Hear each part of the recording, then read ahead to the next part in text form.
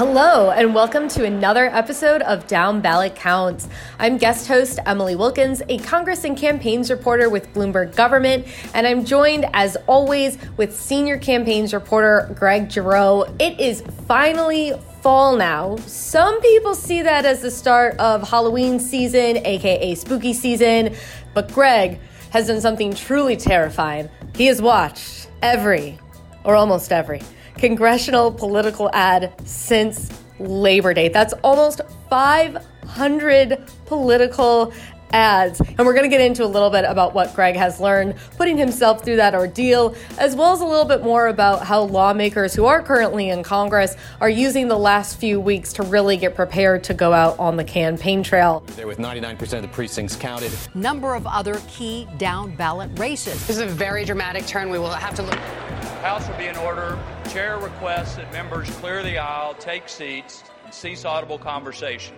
From Washington, this is Bloomberg Government's Down Ballot Counts. But before we jump into that, as always, we got to do Giroux's Gem. My political number of note for every episode of Down Ballot Counts this week is 54.7%. That's the percentage of all broadcast campaign TV advertisements in U.S. Senate races between September the 5th and September the 18th that were pure attack ads, according to a report last week from the Wesleyan Media Project. Just 25.8% of Senate ads were wholly positive, and the other 19.5% were contrast ads that included a mix of positive and negative messages. That 54.7% share of Senate ads that were solely negative is much higher than the share of negative ads that ran during a comparable two-week period in the 2018 midterm election, when 41.7% of Senate ads were straight attack ads. The Wesleyan Media Project's report also saw a similar pattern in TV advertising in U.S. House races. 48% of TV ads in the first 2 weeks after Labor Day this year were attack ads, well up from 31% in 2018. Another finding is that Republican advertising is much more likely to be solely negative than Democratic advertising. Democrats are the governing political party, and Republicans are seeking to make the November 8 midterm election a referendum on the Biden presidency and Democratic control of the House and Senate. Erica Franklin Fowler, co-director of the Wesleyan Media Project, said that the more negative tone owes to factors including the heavy involvement of outside groups and to the high stakes of an election after which either party could control the House or Senate. Republicans need a net gain of just 5 seats to win control of the House and a gain of just 1 seat to flip the 50-50 Senate. Negative ads are often criticized, but they're still around because they work. And that's your Giroux's Gem. But Emily, I look forward to talking with you coming up more about what people are saying in these ads. This is Bloomberg Government's Down Ballot Counts. Yeah, Greg, thank you so much. And I mean, I just find the political ads, they're so interesting because they really tell you a lot about what issues campaigns think are resounding with the American public. They tell you about where, as far as the ads are going, you know, where various groups think they have a chance of winning. We saw some really interesting news last week when some main Republican groups pulled their ads out of Ohio's 9th District with Congressman Marcy Kaptur is trying to defend her seat. But Greg, I want to really just get into a little bit more about what you're seeing with these ads. And I just want to start with sort of the 30,000-foot view. I mean, certainly this is not your first time covering campaigns and looking at campaign ads. What are you seeing this year? What really pops out at you? I guess I'd start first with Republican ads by candidates and their affiliated or associated groups like super PACs. Seeing an awful lot of Joe Biden and Nancy Pelosi in ads. Nancy Pelosi in Republican ads is nothing new. She's always been a foil to Republicans for many years. But Joe Biden, I'm seeing in an awful lot of Republican ads, even in districts that President Biden won by mid to high single digits in the 2020 election, which really underscores that, you know, Biden's popularity is still not, it's still mediocre. His approval rating, while it's not as low maybe as it was a couple of months ago, it's still hovering around 40%, maybe in the low 40s, which is still a danger zone for Democrats. And, you know, Republicans, even in districts that Biden won, have no qualms about linking Democratic incumbents and candidates to Joe Biden. So I see a lot of that. So you mentioned Biden and Pelosi. How about like AOC, Bernie Sanders? Like, how much are they also becoming foils? Not seeing much of Bernie Sanders in ads. A little bit about with AOC. Republicans do like to link Democrats to socialism and far left policies. Although I'm not hearing a lot of the tags of like socialist Democrats as I might have heard 2 years ago. These are just 30-second ads. I suppose there's only not so much you can say in that spot, but it's a lot of Biden, Pelosi, and then on issues, it's mostly inflation, taxes, and spending. That's interesting, and probably not surprising that inflation really is becoming the number one issue there. So that's Republican. How about Democrat ads? Democratic ads, they're running pretty hard on protecting abortion rights. Over and over again, I'm seeing Democratic ads that are trying to, kind of capitalize on some of the political wins they've had since the Supreme Court in late June overturned the 1973 Roe versus Wade decision. Democrats in elections since then have either, overperformed in elections they should have lost handily, or they won some key elections, including a special election in the Hudson Valley and Catskills area of New York that Pat Ryan won. They flipped a district in the statewide district in Alaska. Mary Peltola was the Democratic winner there.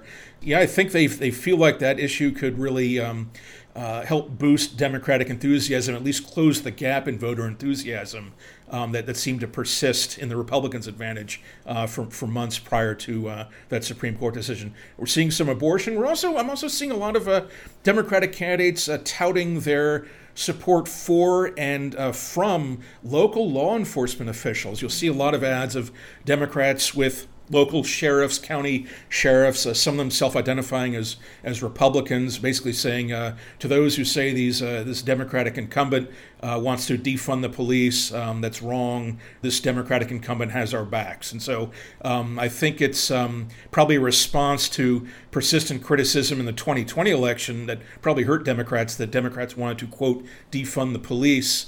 I think Democrats are making a lot of pre-butting and even rebutting attacks so they don't get hurt by that this time. Oh, yeah. I know that there were a lot of more moderate Democrats who were very concerned about defund the police and what it had sort of done to voters and voter turnout at the end of 2020. Clearly, this time, they are trying to come out strong on the offense or the defense. I'm not really a sports ball person, so I get them confused sometimes. But they're really trying to make sure that folks know that they do indeed support policing.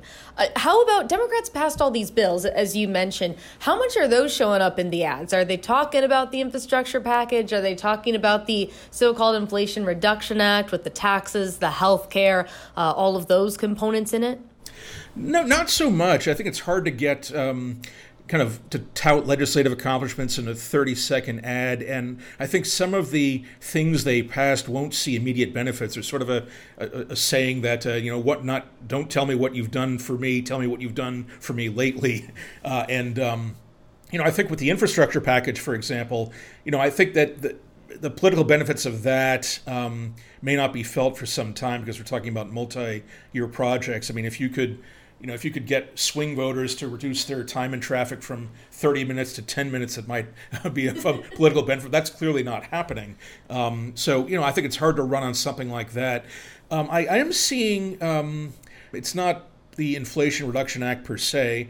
Talking about one of the provisions in that law was to impose a corporate minimum tax, take on corporations, take on businesses, big businesses they say are gouging customers. And they've also promoted the Medicare prescription drug pricing provision that was in the Inflation Reduction Act but won't take effect until January. So, I don't think voters will feel immediate relief. I don't think Democrats are touting that, but when you're in their position, you have to at least try and tell voters that you're fighting for them and you're doing things that will try and reduce inflation. Yeah, it's interesting that when these bills are passed or in the run up to them, you'll hear a lot of lawmakers talk about, this will help us with the election, this will help us with the election, but in the end, it's only really playing a small role in the ads. And even though Democrats have already done a lot, both parties are really trying to tout their legislative cred right now. Democrats are still pushing to get a ton of bills through before the election in the limited amount of time they have left. And Republicans in the House just rolled out their big plan last week. Yeah, Emily, I would like to talk about how the policy affects the politics. Emily, you spend a lot of time in Capitol Hill corridors and writing about the intersection of policy and politics. And as we speak, Monday, September the 26th, 43 days before the election, what does the Democratic-controlled Congress want to do or feel like they need to get done before they break for full-time campaigning? So, of course, the big thing is they need to fund the government through December. We're hearing a lot of December 16th. That is a little too close to my birthday for comfort, but, they better than a shutdown. And that's kind of the attitude most folks have on Capitol Hill. At this point, the worst thing for Democrats would be a shutdown. Even Republicans don't really want it at this point because they want to get home and hit the campaign trail too.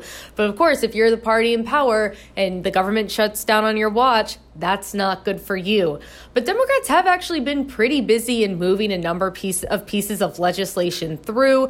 We saw the election-related bill, the Electoral Counts Act. Remember, that's that process that the insurrectionists interrupted on January 6th at the Capitol, trying to really firm that one up. We've got a Senate bill and a House bill. They're working on merging those together. We've seen action on that recently. And hey, mentioning the importance for Democrats trying to show their support for police. Just last week, Democrats passed legislation that would help give funding to smaller police departments, ones with 125 officers or less, and basically would help them with training, would help them with recruitment. And this is something that a lot of frontline members can take back to their districts and say, hey, I was able to help support the police in these manners. And which was a very interesting vote because you did see a number of progressive Democrats, particularly the so-called squad, go ahead and vote against that legislation. So those are sort of a couple of the big things. They're also potentially looking this week at passing legislation to ban lawmakers from trading stocks. I know at least one Congresswoman, Abigail Spanberger, who's been pushing for this. She says that it's something she actually does hear about from voters at home. Constituents will come up to her and say, hey, it's really not fair that lawmakers who have access to all this, kind of inside information are also able to trade stocks. And so they're trying to put a ban to that. But really, I think the name of the game is get the government funded and try and get everyone back out on the campaign trail as quickly as possible.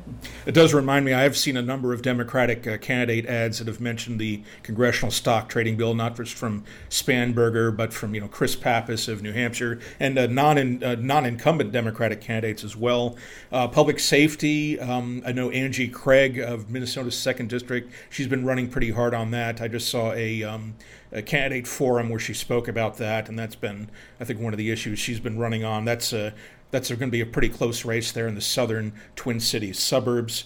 When you talk with Democratic members of Congress who are in those tough races, those so-called frontline Democrats we like to talk about, Emily, what's their mood? I mean, do they think they've amassed enough of a legislative record they can bring to voters? I mean, certainly it's looking way better for them than it even did just a couple months ago when it seemed like that big legislative package was dead and that they wouldn't have time to get anything done. Heck, even we started the month of September really questioning what, if anything, the House would be able to get passed, and they have knocked out some of their priorities.